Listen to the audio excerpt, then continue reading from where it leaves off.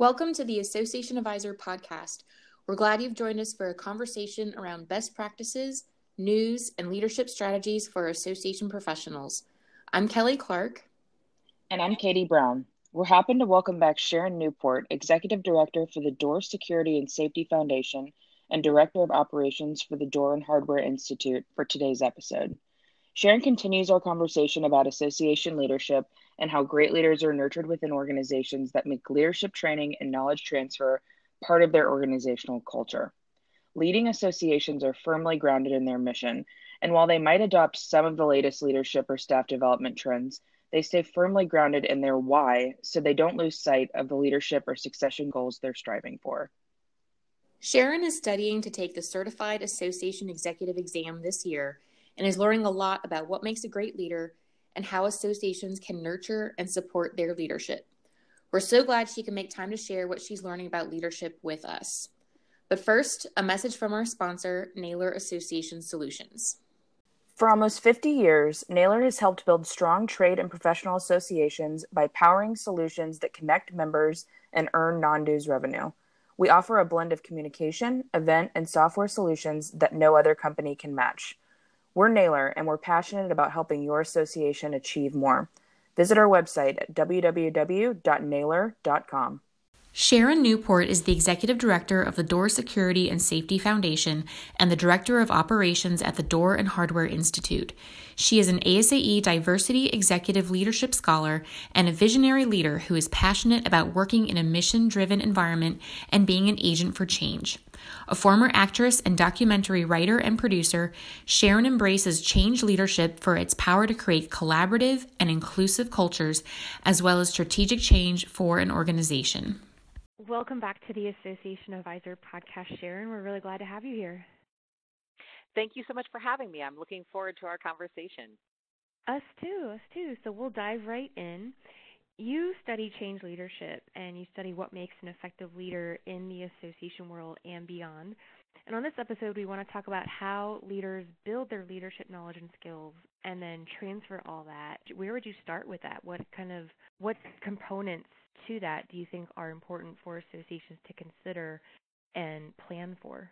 Yeah, that's a big question for a lot of us these days. I know that succession and transition and culture are a big thing on association leadership minds. And I think, were I partnering with a leader to say, so what are some of your objectives and goals in trying to transfer knowledge in your organization? It's very possible a lot of association leaders don't have a formal process around that now. And so I would invite a leader to consider what should that look like, not only inclusive of their role, which is the traditional form of succession planning is the CEO or the executive director, but also within the organization itself. What is the succession plan for your leadership team? Were you to lose a key leader, with 30 days notice, what is your succession plan around that? What organizational documents and knowledge is being transferred on a regular basis?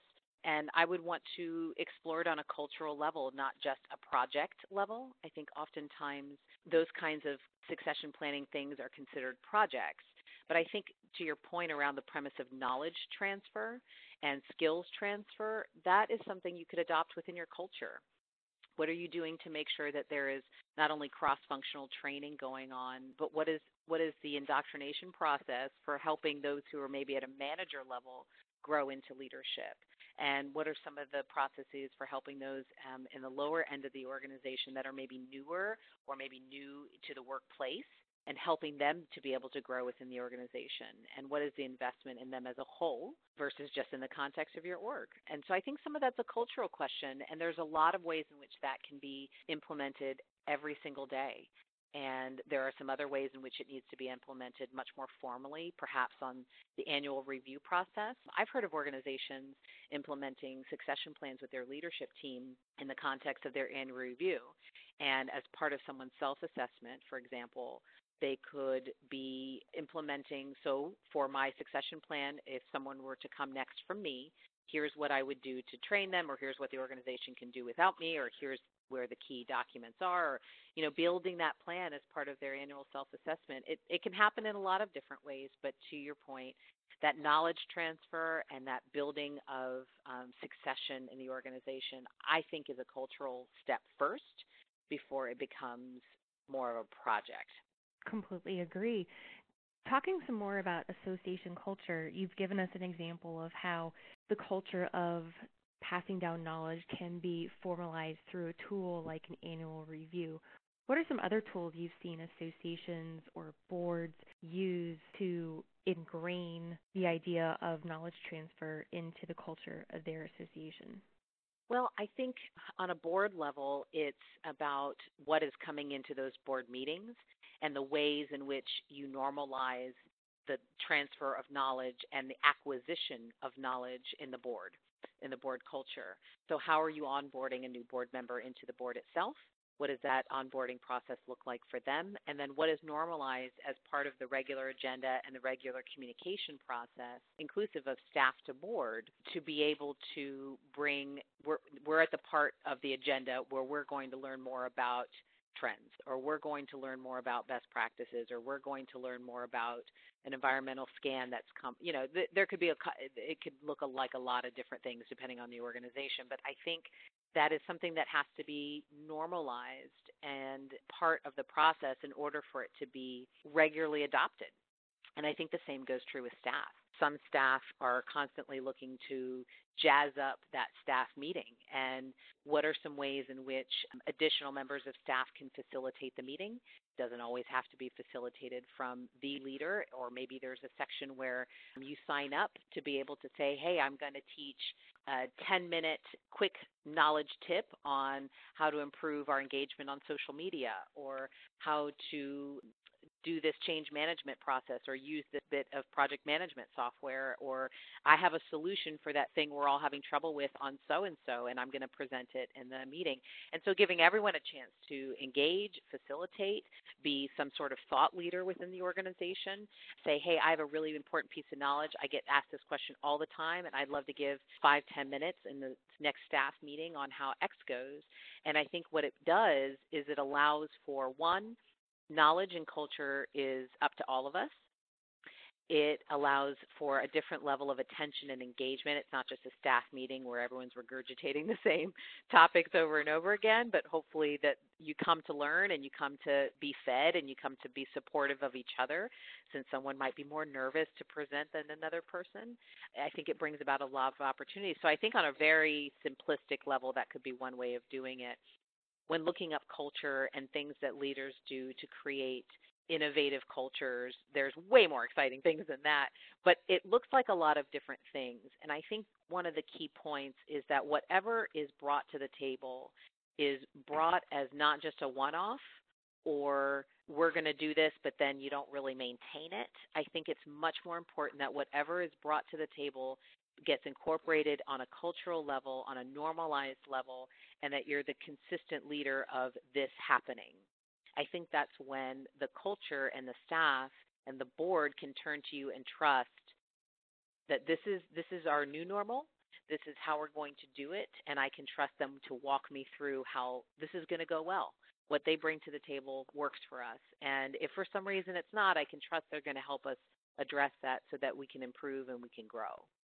So I think the sustainability of it and the listening to how it's going and adjusting to make sure that it's working is more important than the tactic that you choose. That is a great point. That kind of leads into a question that Kelly and I had for you. When we think of our favorite leaders who are always on the leading edge of these leadership trends, it seems like they always seem to know what's coming up next in terms of progressive workplace culture, or the newest, best way to build a strong team, how they provide inspiration to their teams to work to their top potential. And it always seems like they're doing these interesting things to build up leadership skills, maybe holding a retreat in some unconventional place, or doing some kind of team building activity that might be out of the norm from the usual activities that we think of when we think of lame workplace team building.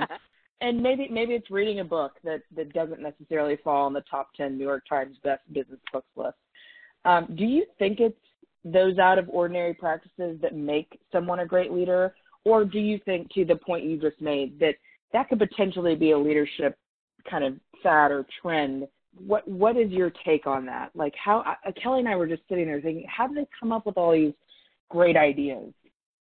And I wish I knew the answer to that, but I think you're right that it is very appealing when, as an employee, that your leader brings cool things to the table. That's super exciting for a lot of people. But I do think that it's not always ideal to follow a trend. I think it needs to be an authentic aspect of employee engagement that they're trying to support.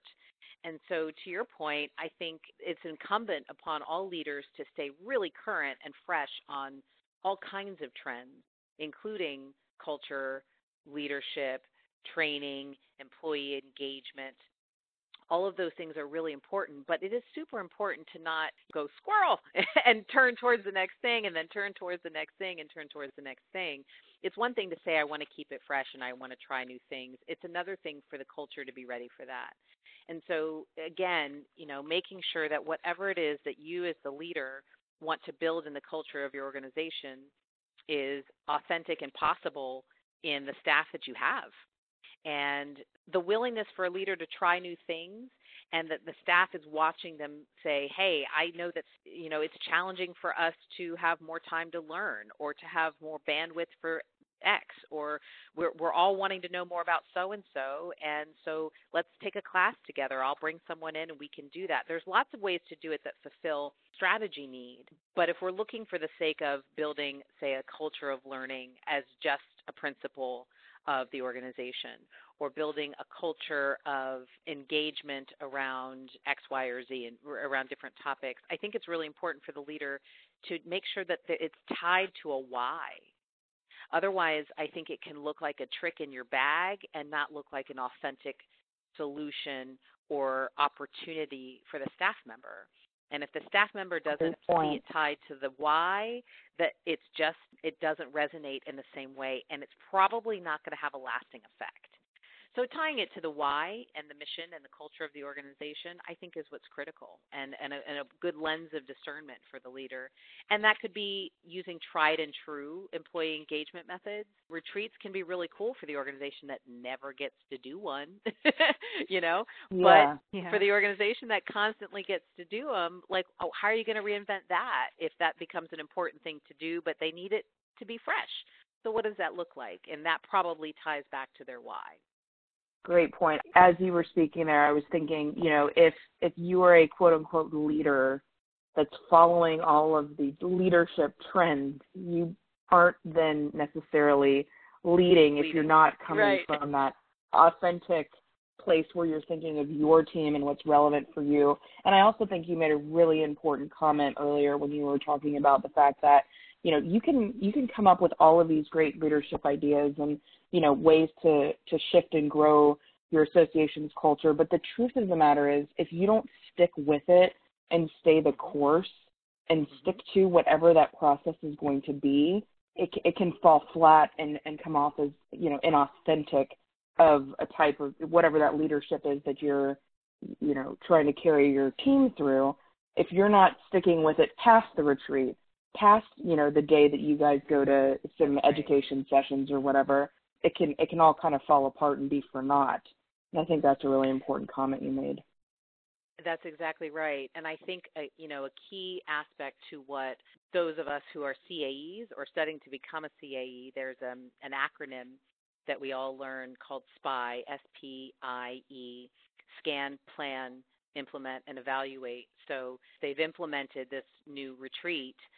What are they doing to evaluate how it's going after we go home? And then what are they doing to scan again to decide how we continue to implement that and plan how to continue? So there needs to be an ongoing iterative process to all of this, because I think what's also key to sticking with it is that if something is not working, that you're evaluating it well enough and brave enough to maybe admit it was implemented differently than it needs to be, and it needs a tweak, it needs a change, it needs some shift. And I think keeping your finger on the pulse of that evaluation and not being the leader that says it's got to be like this and we've got to stick with it like this, fundamentally, as long as you're conscious of how it's actually going and being willing to shift as you move forward, that's part of the sticking with it. For sure. I think there's no lesson quite like failure or how you respond to failure. So I think Yeah. the ability to pivot is crucial, especially in the world we live in now where everything seems to move so fast. You've really got to be able to kind of think on your feet and, to your point, have the tools ready to analyze, okay, is this working? Do we need to make a shift? Do we stay the course? Because sometimes you stick with it way too long and then look back and you're like, gosh, I could have pulled the plug on this or pivoted 6 months ago. Yes, yes. I think that's And part of what makes a good leader, for sure. oh, absolutely. And, the other benefit of that is you're modeling for your staff how to do that, because you probably would like them to be willing to do the same and learn the same skill. And so if they can see you say, hey, let's just admit this isn't working and we all gave our best effort, what would be a way to address this? I mean, that's, assuming it's coming in a form of collaboration, how could we tweak this to make it better? And modeling for them the same thing you'd want them modeling for your leadership team, what you'd want to do with your staff, or how it is you're going to address the board. I think that's an important thing to show your team. I totally agree. And speaking of collaboration and modeling behavior you'd want your staff to adopt, even great leaders don't always know what to do when change is needed. They don't always have the resources from within to create the change that is needed. So what is your opinion, rather, on leaders seeking outside resources? Do you think this is something that association leaders should do more, or something that they do well already? I'm a firm believer that we all need support and partnership from outside of ourselves from time to time. I think it's important to know yourself as a leader enough to know, be mindful enough of your skills to know this organization needs X, and I don't know if I know how to navigate that. I need to find either some expertise or a partner or a coach or someone who's been there before. What I think is great about the association space is I do think that's a normalized thought process. What is critical in that moment, though, is that the leader is capable of knowing themselves enough to know when that moment is here. And then where do they turn? Hopefully they've built enough of a network to at least have a colleague, a trusted colleague they can have that conversation with, and through their network they can be connected to someone that they can trust based on their specific scenario. I don't think that leadership can grow in a vacuum. I don't think that change can be done well in a vacuum. And so around the premise of the question being the leader of change, I think it's critical and important to have that, but it doesn't always need to look like the same thing in every context. So, for example, if your board has said that as part of the next strategic plan, you need to draw about some diversity and inclusion initiatives, and this is a territory that maybe makes you nervous. Maybe you've never had to be the leader of that kind of change. I would like to think the board would have identified the details of what that looks like in the context of their community. But they might say, gosh, I don't know how to be the leader of that, even though I believe in it and I want to implement it and I want to do it. So seek out some counsel from experts on that process. And that doesn't necessarily mean they're interacting with your staff. It could be about shoring you up as the leader and helping you navigate a process separately from your team. But it could also include helping them get inside of the culture and the structure of the organization and being a part of a process that maybe lasts for a duration. Usually when a leader needs support in that way, it's in a long-term need, and that you need someone with some objectivity about you and some objectivity about the initiative, and maybe even some expertise to help you get there. You've mentioned building up a network of trusted colleagues that you can turn to when you need help in an area of leadership that you're not altogether familiar with. Do you think of this primarily in terms of mentoring? So we hear about how important it is, but at the same time, it also seems like it's not something that many people do, at least not formally. We've looked up some stats from the Association of Talent Development. They say that 71% of Fortune 500 companies do offer formal mentoring programs, and that they tend to work, that people who participate in them tend to hold better and better job titles over time. But then we also see that a much smaller percentage of smaller businesses, less than 50%, have formal mentoring programs. So, I just wonder, is mentoring the only way to go when it comes to building that network, or are there other ways to build up that support net that you're talking about here? Yeah, lots of good things in there that I want to get at. So help me along here so I don't forget them. But I want to cover how the transition and the premise of building your own network as a leader and almost backing into your own history. So did that come from your ability to benefit from mentoring? Is kind of how I'm perceiving part of that thought process. And I think we can look back and see that whether it was formal or informal, many of us have had some sort of mentoring along the way. Sometimes it's your boss. Sometimes it's a family member who has been in that industry, or something willing to advise you on business or something like that. But I think there is incredible value to being able to learn from those who have done it and who have been there and are willing to connect with you enough to invest. I like the term people pouring into you. Ironically, I heard that a lot with Oscar speeches. I feel like people said, I'm the product of people who have poured into me. And I think we all owe that to each other. I think that friends do it with each other, but I think there's value in the business world and the association space to be able to look back and support those who are coming up, because we've all needed it at some point. And when you do it consciously for others, speaking from the leader to supporting maybe younger and up-and-coming folks, or maybe someone who's in your organization who could use a little support around maybe even a process, even if it's not a longer-term dynamic, I think it's critical. Now, in terms of building your network and how that could go, I think that it doesn't always come from the mentor. I think the thing with mentoring is that you're sometimes supporting somebody's need to grow and they just need a little encouragement. Sometimes it's directly giving them knowledge about things, helping them, teach them how to think, how to navigate their own self in the context of others, to become self-managed in a way that is leaderly. But sometimes it also looks like sponsorship. And to me, the difference between a mentor and a sponsor is someone who is also going to provide opportunity. They want to connect you with people. They want to bring you in the room with the right folks, whatever that looks like. They want to maybe help you get the next job. They want to make sure that you are surrounded by certain kinds of opportunities. Mentoring and sponsoring to me are different, and they can be from the same person, but they're not always the same thing.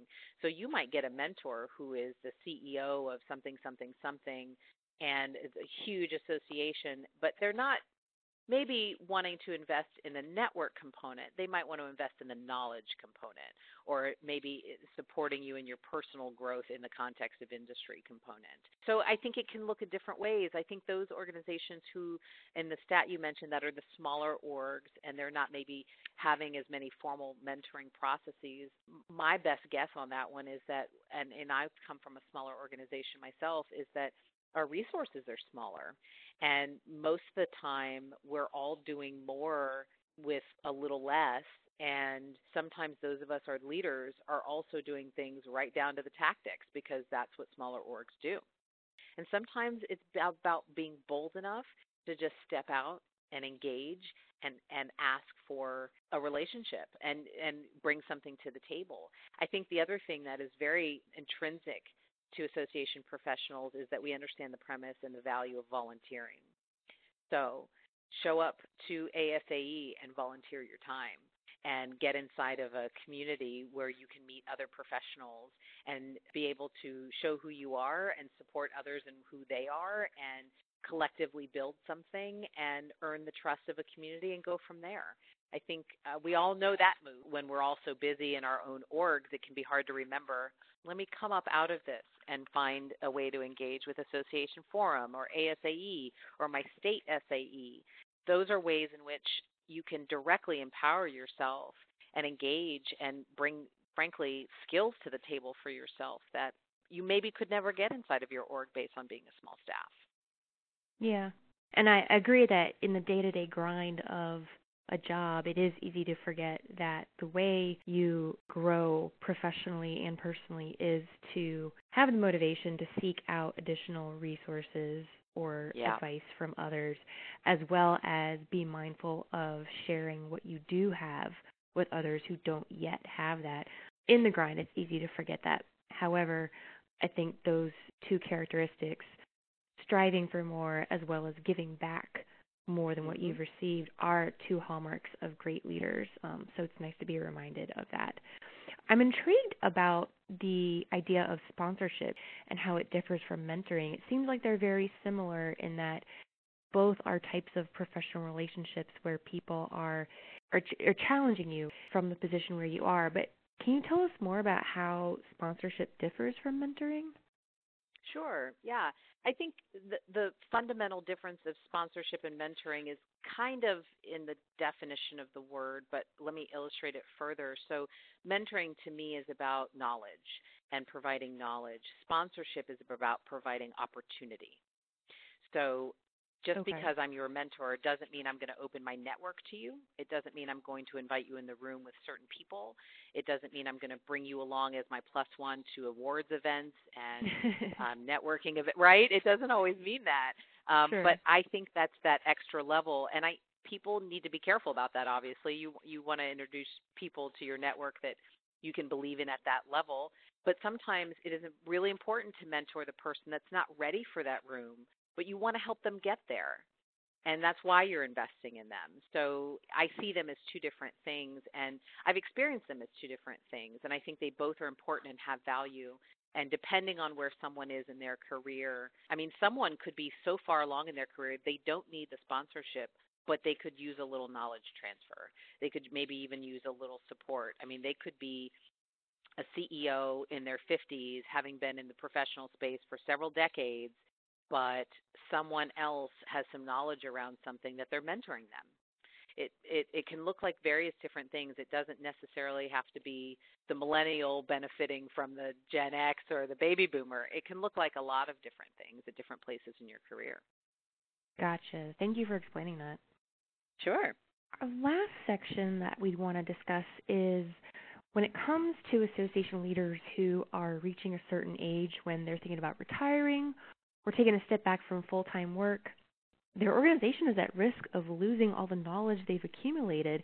And we've talked a little bit about knowledge transfer already and how it should be part of a culture.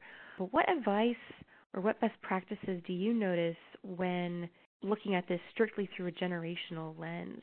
As baby boomers retire, how can older generations nurture the leaders who are next in line? That a lot of organizations are facing that these days in association space, and it is a critical question. And to your point, it is culture, and boards should be thinking about it well before that year of the last year of that person's contract. They should be thinking about it in the long term and identifying whether they think that next leader is internal or not. I think that's a big question they need to ask themselves from the beginning. And have they done anything around thinking years ahead around that? But I also think that in the bigger scheme of things, as someone who has led a lot of organizational change, you have to trust that when an organization needs to go through a change, that if it's better for the organization, it's going to be better for everybody. It's going to be better for your members. It's going to be better for your board. And you have to trust that while it might be uncomfortable, it will be better for your staff. So if the board is needing to see an organizational change because the CEO is going to retire, I think it's super important for them to have plenty of time to step back and go, so who do we want to be? What does that look like? And let's back into what that leader needs to possess in their skill set. And I think that's a process they need time on. They need the space on. They might decide that that's a process they will learn a little bit as they go in the hiring process. And it deserves a lot more conversation that I can possibly lay out here in terms of all the steps that need to happen. Sometimes those things happen in the middle of a strategic plan, and they knew it, and it was part of the design, and they want to stay on track, and so it's about filling that slot. I've heard of boards that are going from a baby boomer CEO who is moving on, like into retirement, moving on, very planned, to jumping to the millennial CEO because they want that depth of shift to happen in their leadership. Now, I would like to think they also chose the best person for the role, whatever that looks like, but that they were very focused on having a different generation lead the organization, and the message that sends to staff, the message that sends to the association members, knowing that they might be a great leader. They might have, 10 plus years of experience under their belt, but it's not 25 plus years. So we're going to need to partner with that association CEO differently than we would have someone who has gotten several more decades under their belt in this kind of role.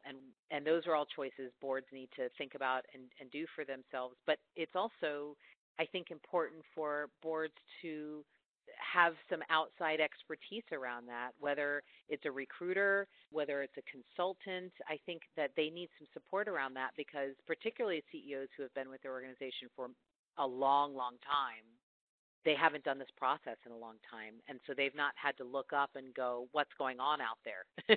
And so I think that's an important thing they just would need to build in and think about.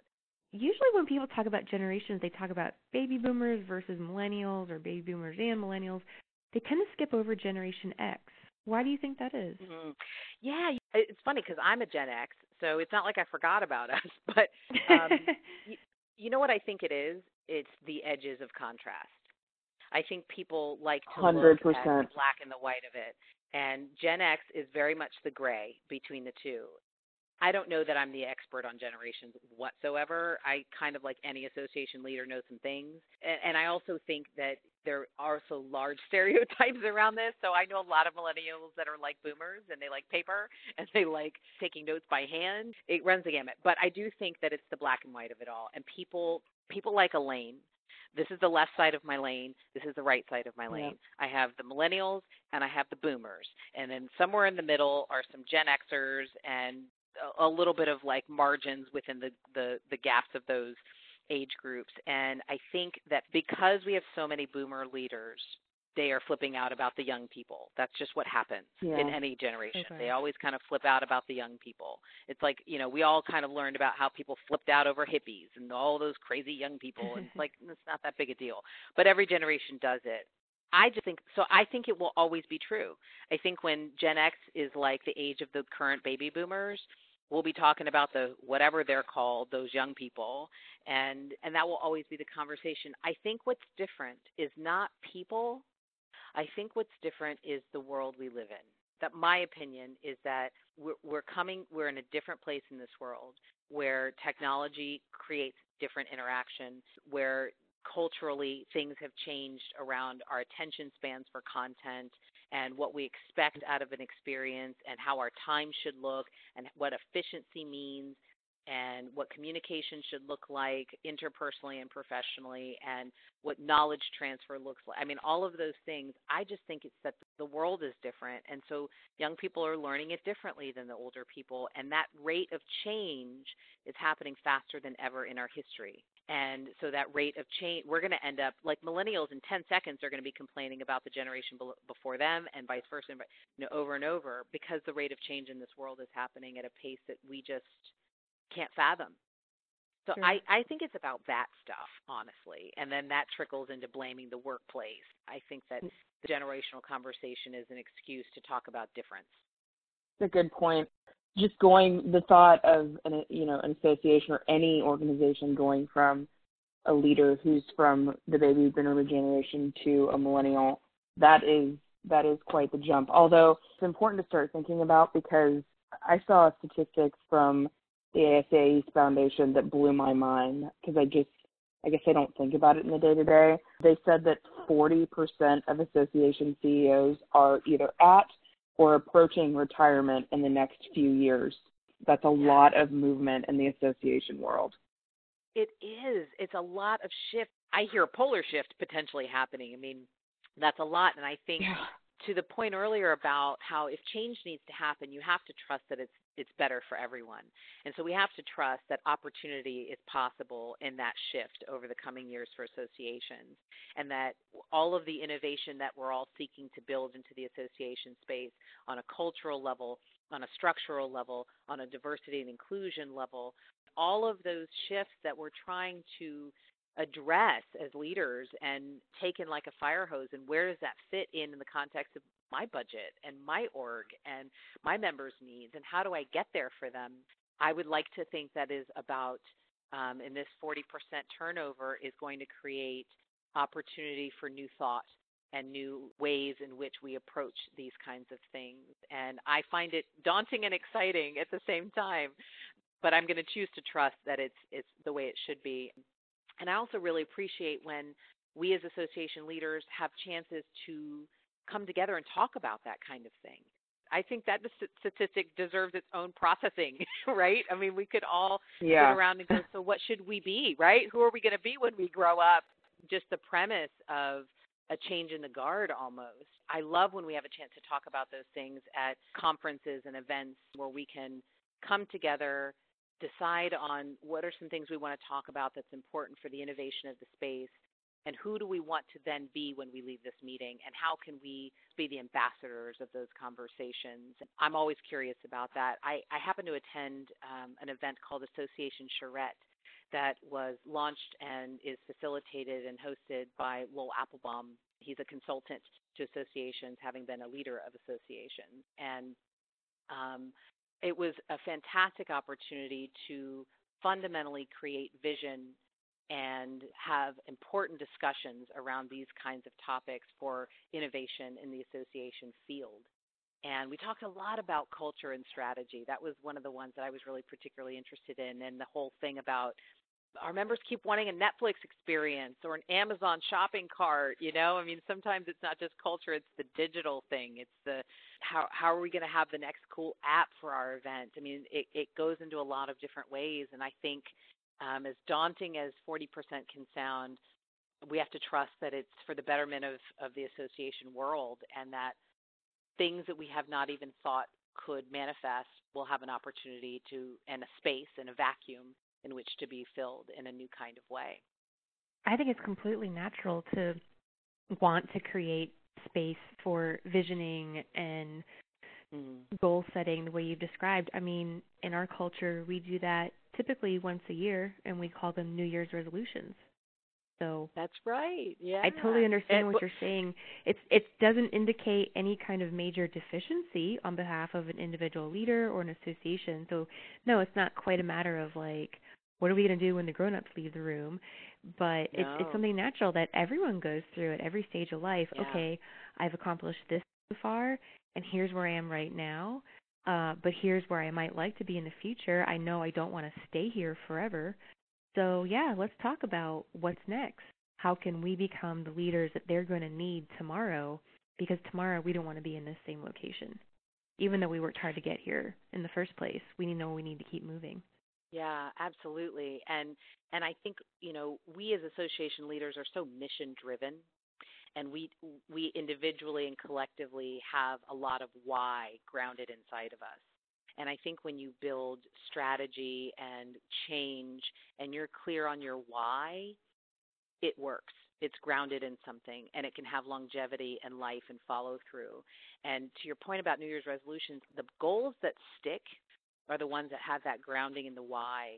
So that leader has all those cool tricks up their bag when it's grounded in the why, and they have a follow through, and they constantly scan, plan, implement, and evaluate over and over and over again, and are willing to adjust, it can have a longevity and a life. And that's what lasting change is about. And that is what I think we need to focus on building, because otherwise you end up in the change for the sake of change cycle, and you end up in the change fatigue cycle. And then you can go, well, see, that didn't work. those New Year's resolutions, see, that didn't work. But when it is grounded in something really important, somehow, even if you're stumbling in the process, you're following through. And you understand why it's important, and you want to achieve the thing because it's got an importance and almost an emotional connection to the why.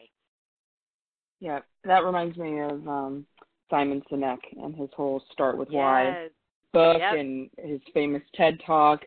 I watch that probably twice a year to get myself grounded again. That's one of the all-time greatest kind of pieces of advice. Absolutely. Yeah, he's a fantastic one. Sure. Yep.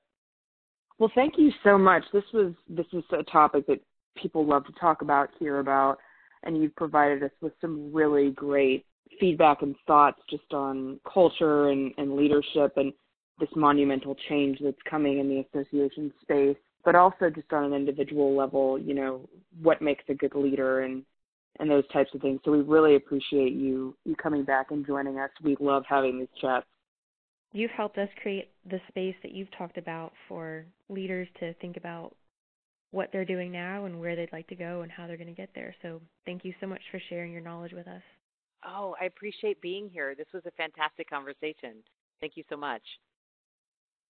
Wow, that was another great conversation with Sharon. So Kelly, after talking with her about what makes a great leader, what do you think are the necessary factors? Is it the cool, fun, edgy practices, or is there more to it than that? I think there's more to it. Based on Sharon's expertise, I'm thinking that leadership development needs to be an authentic aspect of staff engagement woven into an association's culture. And as far as trends or proven practices in recruitment, onboarding, and employee investment, it's up to individuals to stay current on those, but the whole organization should make knowledge transfer between colleagues a standard practice. And your association should make sure that you are working toward an authentic culture of learning that, again, is tied to your organization's why and not just using random tricks to try and motivate your employees. Totally. I like what Sharon said about accepting and anticipating change and anticipating that you might need to change your plans about change. Sometimes a strategic plan that looks good on paper doesn't necessarily work out in practice, or maybe a planned leadership transition doesn't work out because life outside of the association does tend to happen, as we all know. Modeling for your team how to handle failure is part of demonstrating what a strong, adaptive, effective leader looks like. Associations shouldn't be afraid to pivot if new leadership or new leadership tactics don't end up working out the way they thought they would. Exactly. And also, I liked how she mentioned that an effective leader pours into others. Yeah. All of us have received career help at some point, whether it was someone advocating for you to be promoted into an open position or just someone introducing you to a new connection at a networking event. And there's so much value in the association space and in any business space in passing along that kindness to others. So let's support those who are coming up because we've all needed support to get where we are. And when we help out other leaders, we lift up the entire association community. Well said. I totally agree. Well, that does it for today. Do you want to hear a certain topic addressed on our podcast? Send us an email or a tweet. Our email address is associationadvisor@naileronline.com, and our Twitter handle is @AssocAdvisor. That's ASSOCADVISER. This podcast is for association professionals like you, so let us know what you want to hear about that'll help you stay informed and always learning something new. That email again is associationadvisor@naileronline.com. Check out our recent features on Association Advisor. Our communications team has created some amazing resources about creating better member surveys and better strategic editorial plans. You'll definitely want to download these infographics and refer to them throughout the year as you plan and execute your member communication. Go to associationadvisor.com and search member surveys or search editorial content plan to find them. And we're also in the middle of a 3-part series from Jeff DeCania about making your association future ready. You might not know what the future holds for your association, but you can be ready for whatever internal or external factors might affect it decades from now. And Jeff echoes the importance of collaboration and stewardship of future leaders that Sharon talked about with us here today. Jeff talks about system-wide stewardship, which is caring for and leaving the system better than how it was found, and how this is critical to developing a shared and robust sense of responsibility for associations that thrive. Check out Jeff's articles under the category, The Duty of Foresight. Thank you to Naylor Association Solutions for sponsoring this podcast. Check us out at naylor.com and learn how your association can achieve more with Naylor. Thanks for listening. Until next time.